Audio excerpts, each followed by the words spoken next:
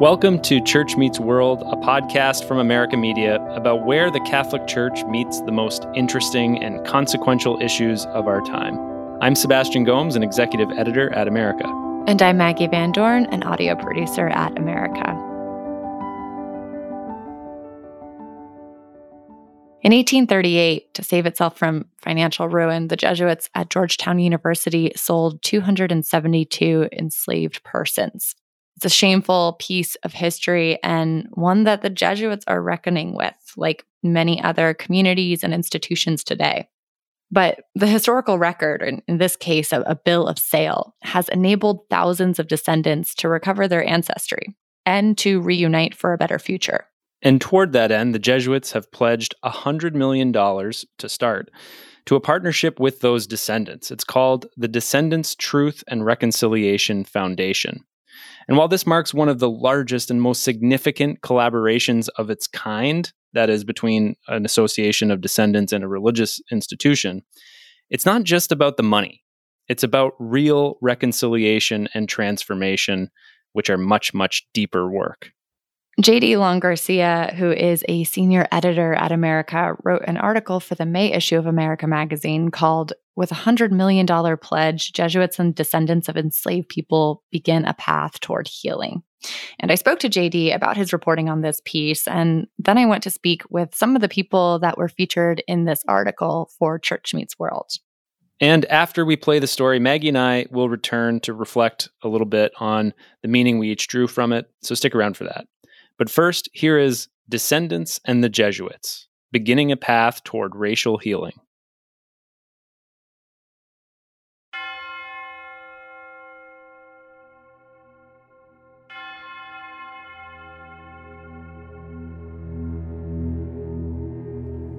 O my God, I am heartily sorry for having offended thee.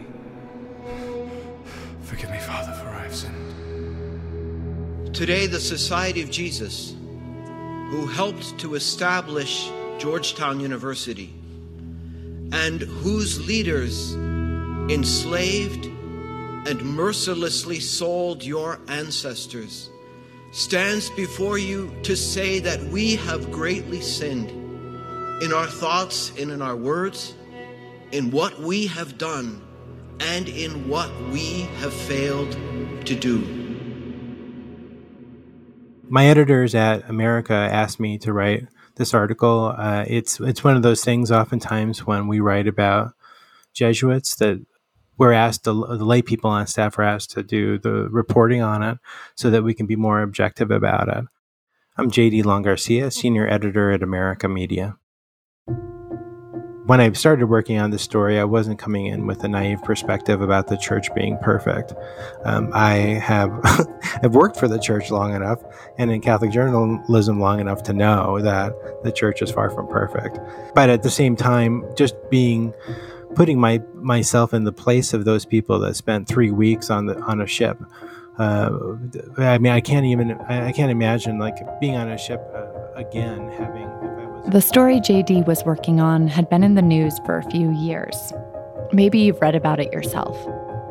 In 1838, the Maryland Jesuits sold 272 enslaved persons to plantations in the Deep South to save Georgetown University from financial ruin.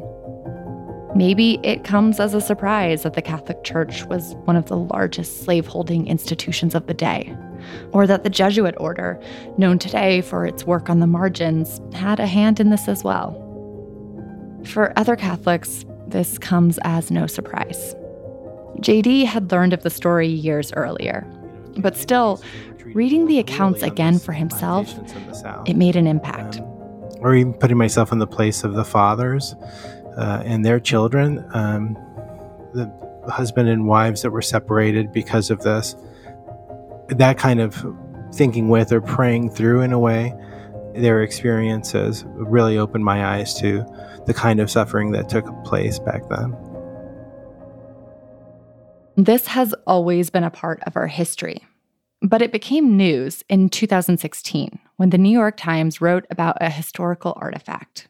So the bill of sale is the record that they still maintained of the sale of these enslaved people that the Georgetown University sold in order to make up for profit deficits that they were experiencing at the time. It was a sales receipt recovered from the annals of history that told the story. So when the sale happened, it was the Maryland Jesuits who were the owners of the enslaved people. And this is dated in the 1830s, but the Maryland Jesuits had been owners of enslaved people for more than 100 years at that time. They grew tobacco, which is the major cash crop in the region.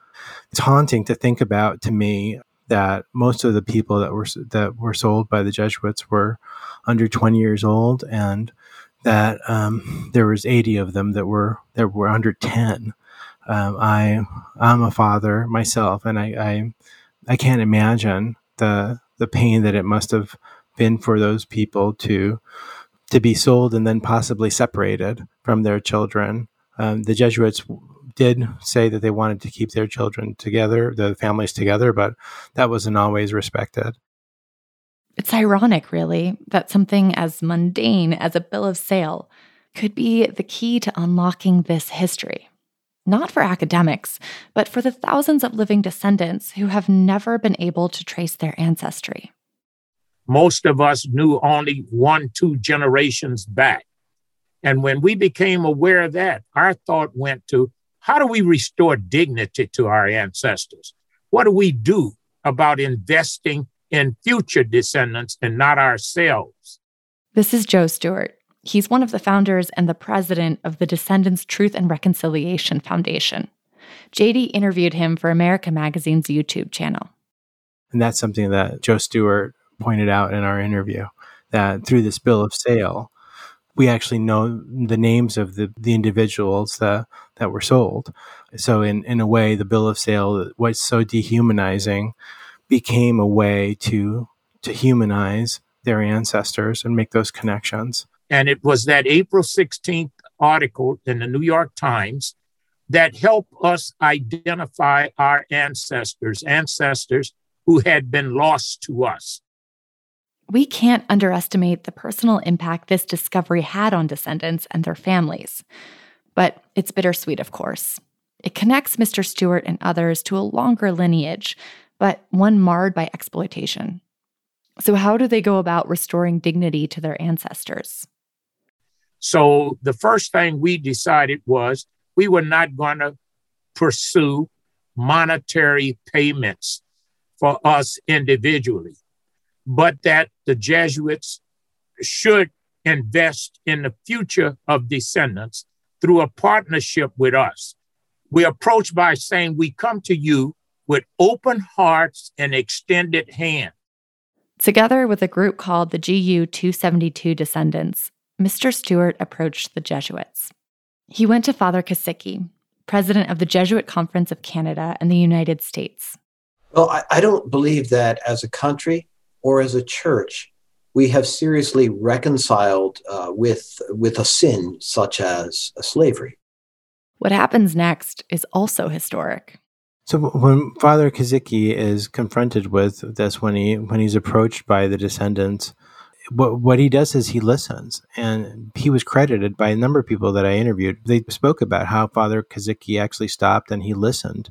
So it wasn't, let's make this problem go away. It was, let's listen to this problem. Let's hear about this problem.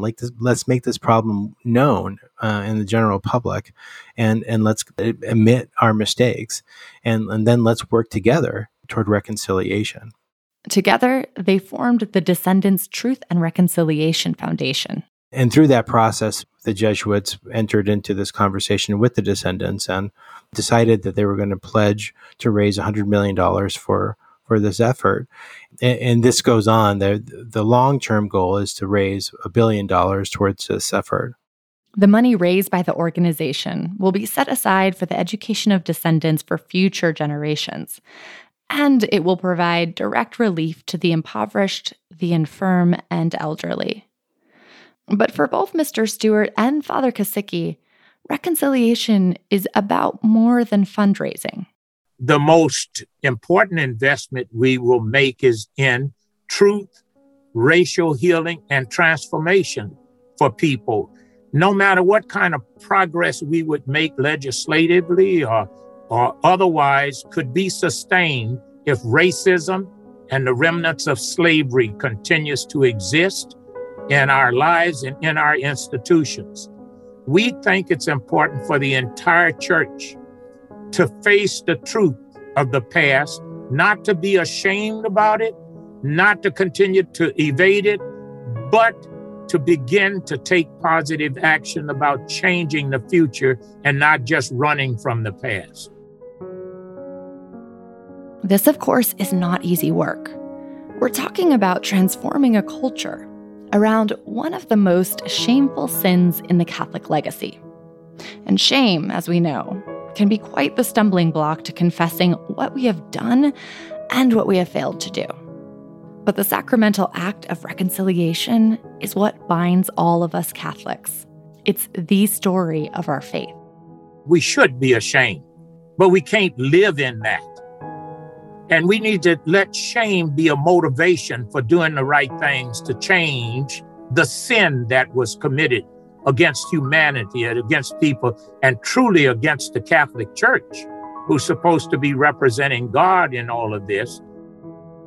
Anyone who says that slavery ended with emancipation should study history. That's all I can say, study history. To help us study that history, let's hear from someone who knows it backwards and forwards. I am Joseph Brown. I have been a member of the Society of Jesus in the Midwest since 1962. I have been teaching in the Department of Africana Studies at Southern Illinois University, Carbondale, Illinois, since 1997. I have certainly experienced racism in the Catholic Church because it was a notorious fact that in the Diocese of Belleville, starting in 1948, one of the most racist bishops in the history of modern Catholicism was Albert Zurewest, who refused to go along with what Cardinal Ritter did when he desegregated Catholic institutions in St. Louis, Missouri. Bishop Zurewest refused to do that in East St. Louis. So we had a segregated Catholic grade school as a mission school for the colored. And we also had segregated hospitals. You were not segregated. You were not allowed into the Catholic hospital if you were Black in East St. Louis. And so I was experiencing that from the age of 8. The racism that pervaded both the church and society at large didn't stop Father Brown or his family from claiming their Catholic faith. My family taught me what all of our Black Catholic families taught their children, that this was our church, that we were responsible for its continuance. I never felt like I had to adapt to someone else's definition of inferiority, because my parents and our Black Catholic community never, ever acted out that sense of inferiority. We had lawyers, doctors, teachers, business people in the Black Catholic community in East St. Louis. So one of my dearest friends in the world, Thea Bowman. Sister Thea Bowman was the only African-American member of the Franciscan Sisters of Perpetual Adoration. She worked tirelessly to break down racial barriers, especially in the Catholic Church. Yes, good morning. The bishops have just begun their morning prayer on the second and final public day of discussion at the bishops' meeting June 1989. When she made her famous statement at the bishops' conference in 1989, I come to my church fully functioning. What does it mean to be Black and Catholic, it means that I come to my church fully functioning. That doesn't frighten you, does it? I come to my church fully functioning. I bring myself, my Black self, all that I am, all that I have, all that I hope to become. I bring my whole history, my traditions, my experience, my culture, my African American song and dance and gesture and movement and teaching and preaching and healing and responsibility as gift to the church. I don't have to try to put my brain around what that means. I've always been in my church fully functioning. I will not let anybody define me as less than that even though I have experienced those kinds of efforts all through my adult life as a Jesuit, as a Catholic, as a Black man. But what about the Society of Jesus? Was it any better than the Catholic Church at large? And why did it take an article in the New York Times for the Jesuits to confront their history of slaveholding? The story of the enslavement of Africans has been a quiet issue in Jesuit history in the United States for as long as we've had Jesuit historians in the United States dealing with these kinds of things. And one of my classmates in philosophy studies did his master's thesis in history about Jesuits and enslavement. So because he was doing that, I knew about it. And it would be the kind of thing that I would have wanted to know anyway. I think my classmate wrote his master's thesis around 1968. But for me, the history was still shocking. I was very aware of the church's history of colonialism, but the Jesuits? This narrative doesn't align with the one that I've carried for so long, of Jesuit ministry to the most poor and underserved, to an intellectually honest Jesuit education that's grounded largely in a theology of human dignity and liberation. But this story raises a challenging question for any of us under the Jesuit Catholic umbrella. Who is telling the stories of justice that make us look and feel good, while conveniently forgetting other tales of injustice that also make up the Jesuit legacy? I think that the way history is taught in the United States has to be understood as an effort to maintain innocence. That the story is always told that there are heroes who surpass expectations and do wonderful, marvelous things for other people. The story is everywhere. I am a hero because I'm working with inner city boys. No, you're not a hero. But that's the American way. And in America, the male, white, privileged person is the focus of almost every great narrative. You don't need to look far for an example of this today. The Second Amendment of the Constitution, that the need for a militia being paramount in those days of the Constitutional Convention, citizens were allowed and encouraged to have guns. Well, the Southern slave holders are the ones who wrote that Constitution and put those amendments in there. And what was that about? It was about the fact that there had been over 50 major slave uprisings and rebellions by 1787 in this country, so that our police force was ring a bell and get all of the able-bodied white men to come out with guns and put down these insurrections and rebellions of the natives and the Black folks. And that's how our policing system came out. And look at what's going on now. No matter what we're going to stop you for, we will pull a gun on you, because that's been the story of American policing since 1789. Now, that's not the story we're being told. Everybody's got a right to have a gun, unless you're a Black Panther, unless you are one of the Black deacons in Louisiana during the Civil Rights Movement. Black people with guns are criminals. White people with guns are citizens and patriots. So how do we change the narrative? Well, first, we start by redefining the we in that statement. If we're talking about our Catholic sisters and brothers, then there shouldn't be an us that is giving charitably to a them. But very often, that's not what we hear. In 1979, I think it was 1979, when the Catholic bishops published an article on racism called Brothers and Sisters to Us. That's the incredible example for me. They are brothers and sisters to us. And the most recent letter on racism has the same rhetorical distinctions. This is what we must do to make them feel more welcome into the church. Well, thank you, Sister Thea. but it's my church already. So therefore, move over because I'm supposed to be sitting at this table. One way to flip the script is through a phrase, one that Mr. Stewart introduced into the conversation when he gathered with the Jesuits to launch their foundation. The phrase "nothing about us without us" was brought up at that great meeting with some of the survivors, some of the descendants with the Jesuits a few years ago. You do not speak for me. You do not tell me what I need and what's best for me. JD recalls this as well. Something that Mr. Stewart said, he said in the past, but he said it again in our interview, and I'll continue to think about it, is that nothing about us without us. And it's very logical, but regrettably uncommon. So often it's the elite class or the people with money that are deciding how to help the poor people without even including the poor people in the equation. This Catholic Church doesn't belong to white Catholics, and we're making space for minority Catholics. The Catholic Church belongs to all of us together.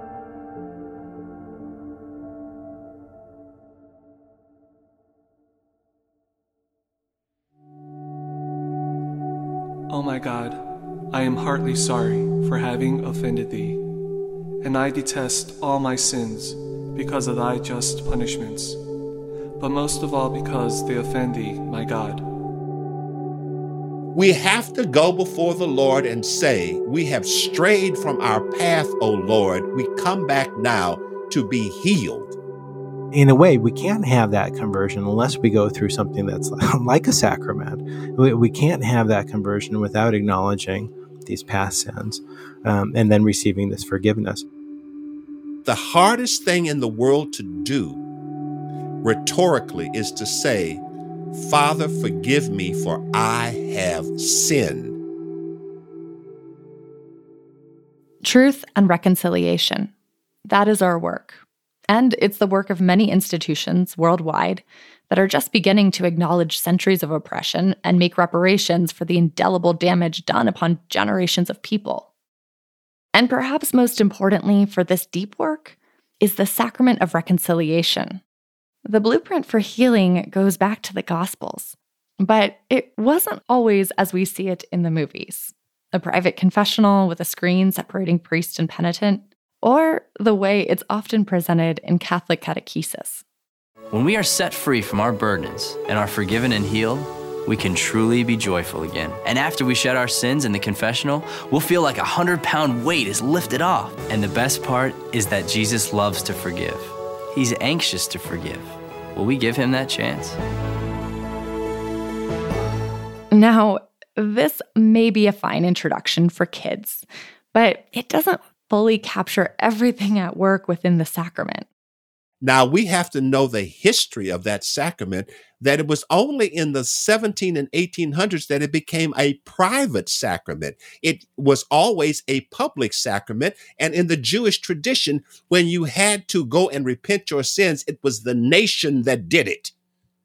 God called the nation back from their sinful behaviors. They had to go into the temple. This was a public act because sin is a public act of pain. Father Kosicki again. What are the historic sins in our faith? Now, why we have a hard time reconciling with that, there's a great deal of shame associated with this history. When you start hearing those stories, it can lead you to a feeling of shame and fear, but also conversion and hope. And I think that we as a country, I don't feel have thoughtfully reconciled with the sin of slaveholding. And until we do so, I think we're going to continue to see that resistance. The nation has sinned, and yet each of us individually makes up the nation. And we're either benefiting from that legacy or continuing to struggle beneath its heavy yoke. And so those of us benefiting from it must make a confession in public. And our penance must also be a communal act of making things right. If we've got so much television, from Oprah to Dr. Phil, people are happy to go on television and tell everything that's wrong with them and confess and tell about everybody else what's wrong with them. We can easily do this because it's how you reconcile family. You sit down, you have an intervention if necessary, but you sit down and say, baby, I'm sorry for what I did. Can you ever forgive me? I'm so glad you brought that up. And I got something to tell you. That's how families reunite and bring grace back into the circle. Why can't we use that as a model? And I give the Society of Jesus all the credit in the world. I give the descendants all the credit. I give Father Kosicki all the credit.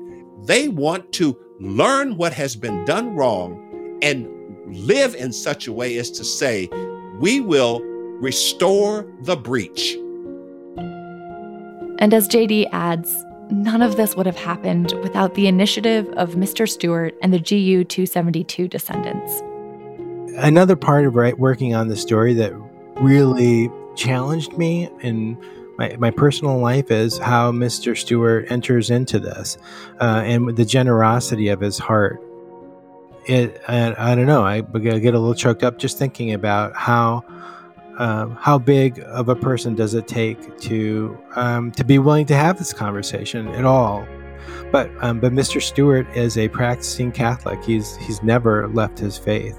So to be able to do that, to be able to really forgive and move forward together and to approach the Catholic Church and the Jesuits with an open heart, that's a challenge, a deep challenge to me as a Catholic, to be able to put aside things that have been done against me or against my family, or even the smallest things that I still hang on to, that he's able to not to put aside really, but to forgive and move forward with this grave sin is really a challenge, and I think saintly. If you're interested in learning more about the Descendants or giving to the Descendants Truth and Reconciliation Foundation, please visit descendants.org. There's a wealth of information there, and it's a great place to start.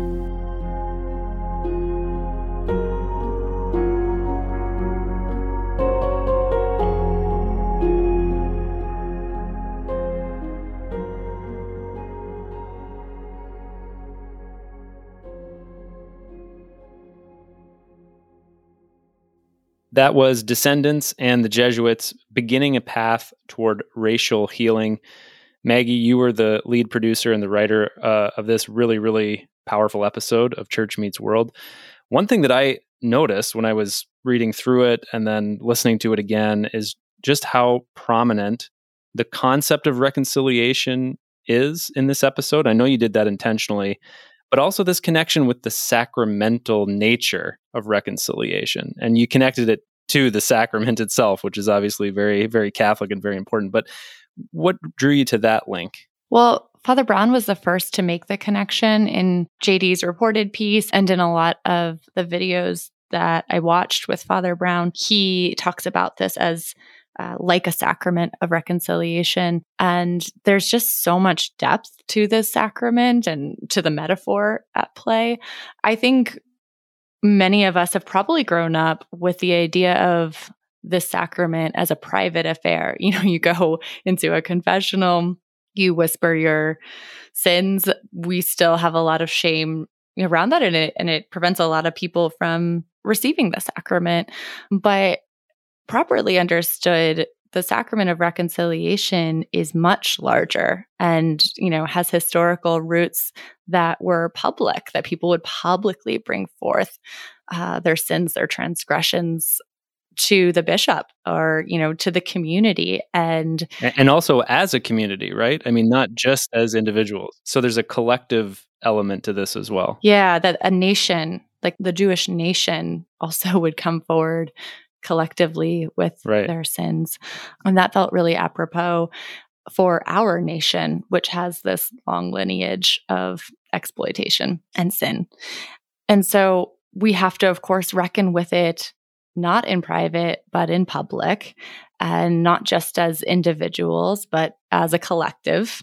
And I felt these parallels were too striking to ignore and really, really prescient for this conversation. Yeah, it's so fascinating that, a lot of people modern people will look at the Catholic Church and something like the sacrament of reconciliation and think, oh, how out of touch and out of date it is. But here's a real application that points to, like you said, not only the individual, which is important, but the collective responsibility for sin. And especially when we're talking about systemic racism, as we are today so much, and trying to grapple with it and try to understand it and see and notice it where it is in all of these different systems and organizations and institutions that all of us are a part of. What a powerful, powerful way to understand the disunity and the divisions that are still between us, right? And having a space like the sacrament of reconciliation applicable to much broader principles and broader experiences and realities is just so important. So it's a great message too that the church has for the world today. Well, and also the work that is being done is new, but the dynamic at play is very old. And the word that comes up most frequently in these conversations is shame. And the way that we metabolize shame in our spiritual lives. Father Kozicki, was able to sit and listen and confront the source of shame. But this can also be a stumbling block for individuals and for communities to reckon with the past. And so we have this sacramental toolkit at our disposal, and it really can, I think, offer a way forward. Thanks very much, Maggie. That was very, very enlightening work and good reporting. So thanks for that. And that does it for this episode of Church Meets World. We hope you enjoyed listening to it, that you learned something. To hear future episodes, please subscribe wherever you listen to podcasts and leave us a review if you can. Let your friends and family know about the show as well. That's a great way to get the word out. And we'll be back with a new episode accompanying our June issue of America Magazine. Church Meets World is a production of America Media. This episode was written and produced by us, Sebastian Gomes and Maggie Van Dorn, with assistance from Kevin Christopher Robles, sound design by Rebecca Seidel. It was based on an article for America Magazine written by senior editor J.D. Long Garcia, and we'll link to it in the show notes. Please support this show and all of our podcasts by becoming a subscriber. Go to americamagazine.org/subscribe today. Thanks for listening.